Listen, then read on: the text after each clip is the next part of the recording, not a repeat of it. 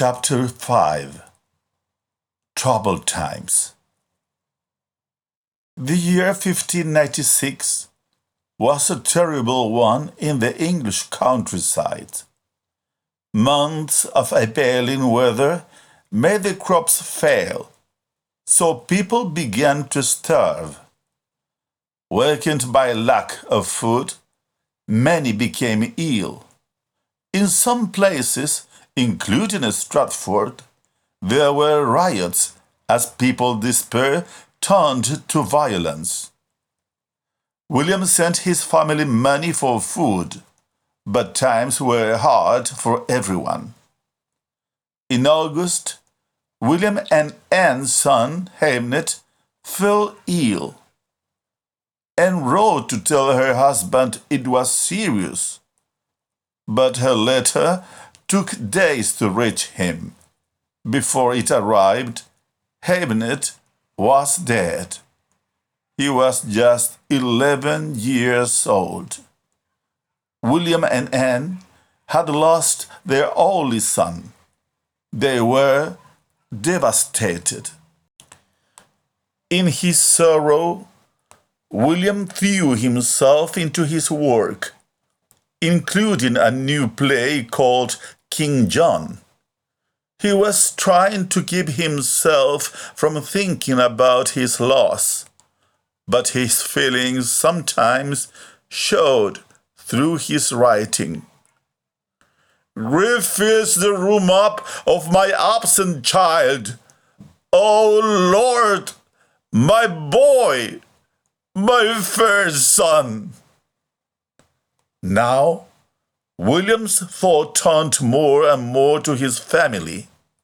It was too late to help Hamnet, but he bought the second biggest house in Stratford, an elegant brick building called New Place, for Anne and the girls, hoping to spend more time there with them. William also promised to help his younger brother Edmund, who still wanted to become an actor, to find a job in London.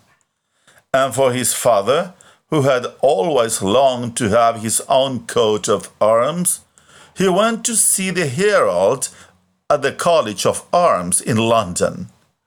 A few weeks later, Mr. Shakespeare proudly unrolled an official scroll.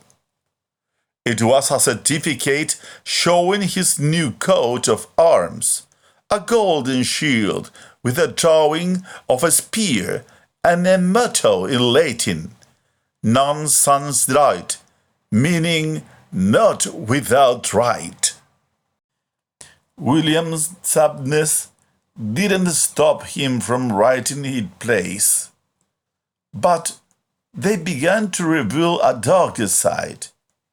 In his next comedy, The Merchant of Venice, the hero is pursued by a moneylender, demanding a pound of his flesh as a payment for a debt. He also wrote a sequel to his earlier hit about Henry IV, describing how the crown passes to the king's son, who then has to banish his ruffish old friend Falstaff.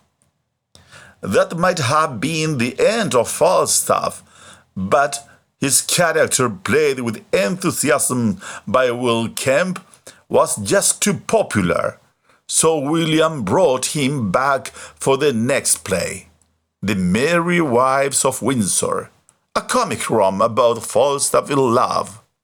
It was such a success, the actors even claimed to have performed it for Queen Elizabeth.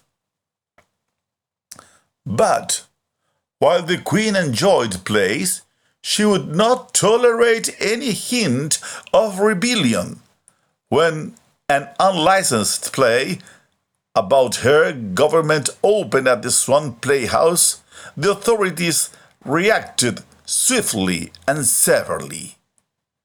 They closed the playhouse, confiscated the script, and threw three of the actors involved into jail.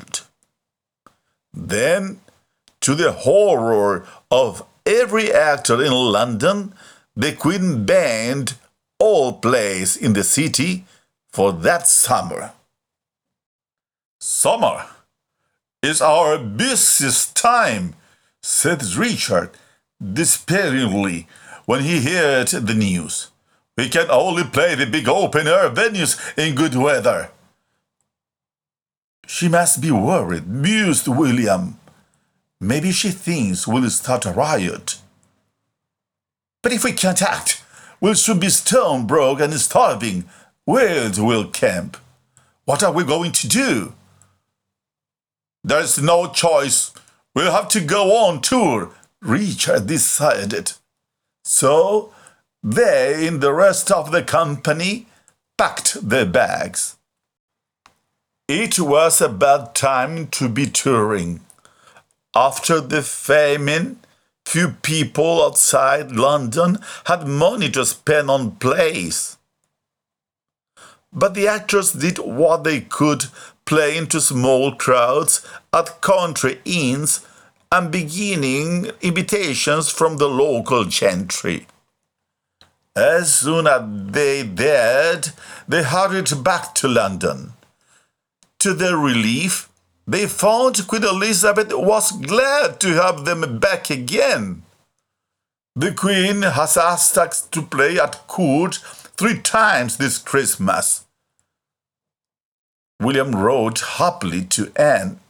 "The Admiral's men have only been asked once," he added, gloating. "But there's a problem with our playhouse." The lease on the theatre had expired, so the Lord Chamberlain's men had been forced to move to the Cotton. It wasn't a bad place, but it was much smaller, and they were attracting bigger and bigger crowds. They needed more room. Richard and his brother pleaded with the landlord to renew the lease. In the meantime, the players crammed as many visitors as they could into the Cotton. Every afternoon, the little yard was packed with people cheering to hear of William's latest drama, or doubled up, laughing at his new comedy. Much ado about nothing. The landlord refused to budge. A year later, they were still at the Cotton. "It's ridiculous," Richard fumed as they turned away crowds yet again. "My family owns that playhouse." "What do you mean?" asked William. "The lease was just for the land. My family owns the building," explained Richard. "Not that they're much use where they are," he added ruefully. "I think we can do something about that."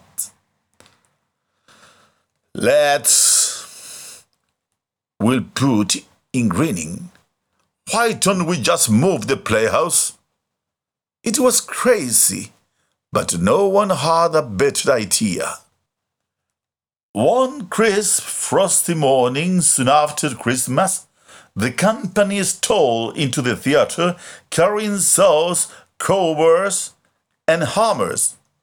It didn't take long to dismantle the old playhouse. Then they carried the timbers across the river to Southwark and began putting them together on a new site. When the landlord found out, he was furious, but there was nothing he could do. By the start of the summer season, the new playhouse was finished. It had round, whitewashed walls, 3 levels of galleries, and a broad stage jutting out into an enormous yard.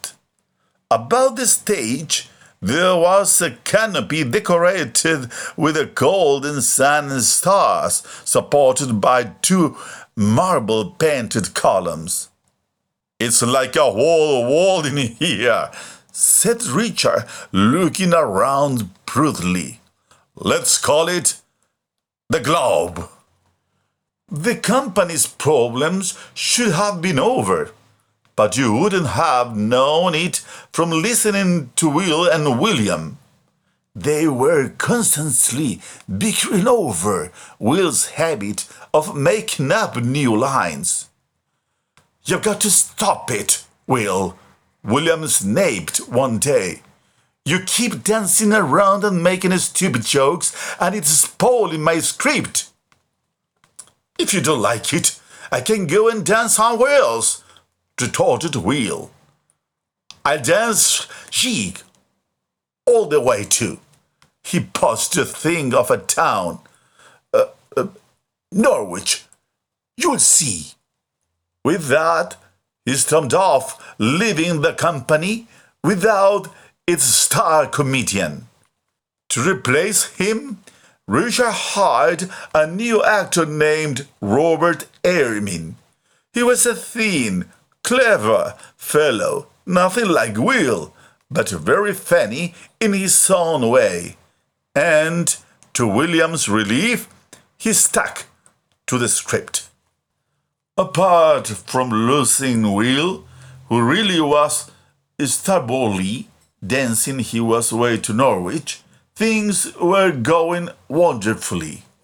Delighted with the new playhouse, William dashed off hit after hit, from this sassy romantic comedy, As You Like It, to the Roman tragedy Julius Caesar. But his greatest triumph was a play about troubled young Danish prince named Hamlet. It seemed the Lord Chamberlain's men were the hottest tickets in town. The only question was what to do next. To be or not to be? That is the question.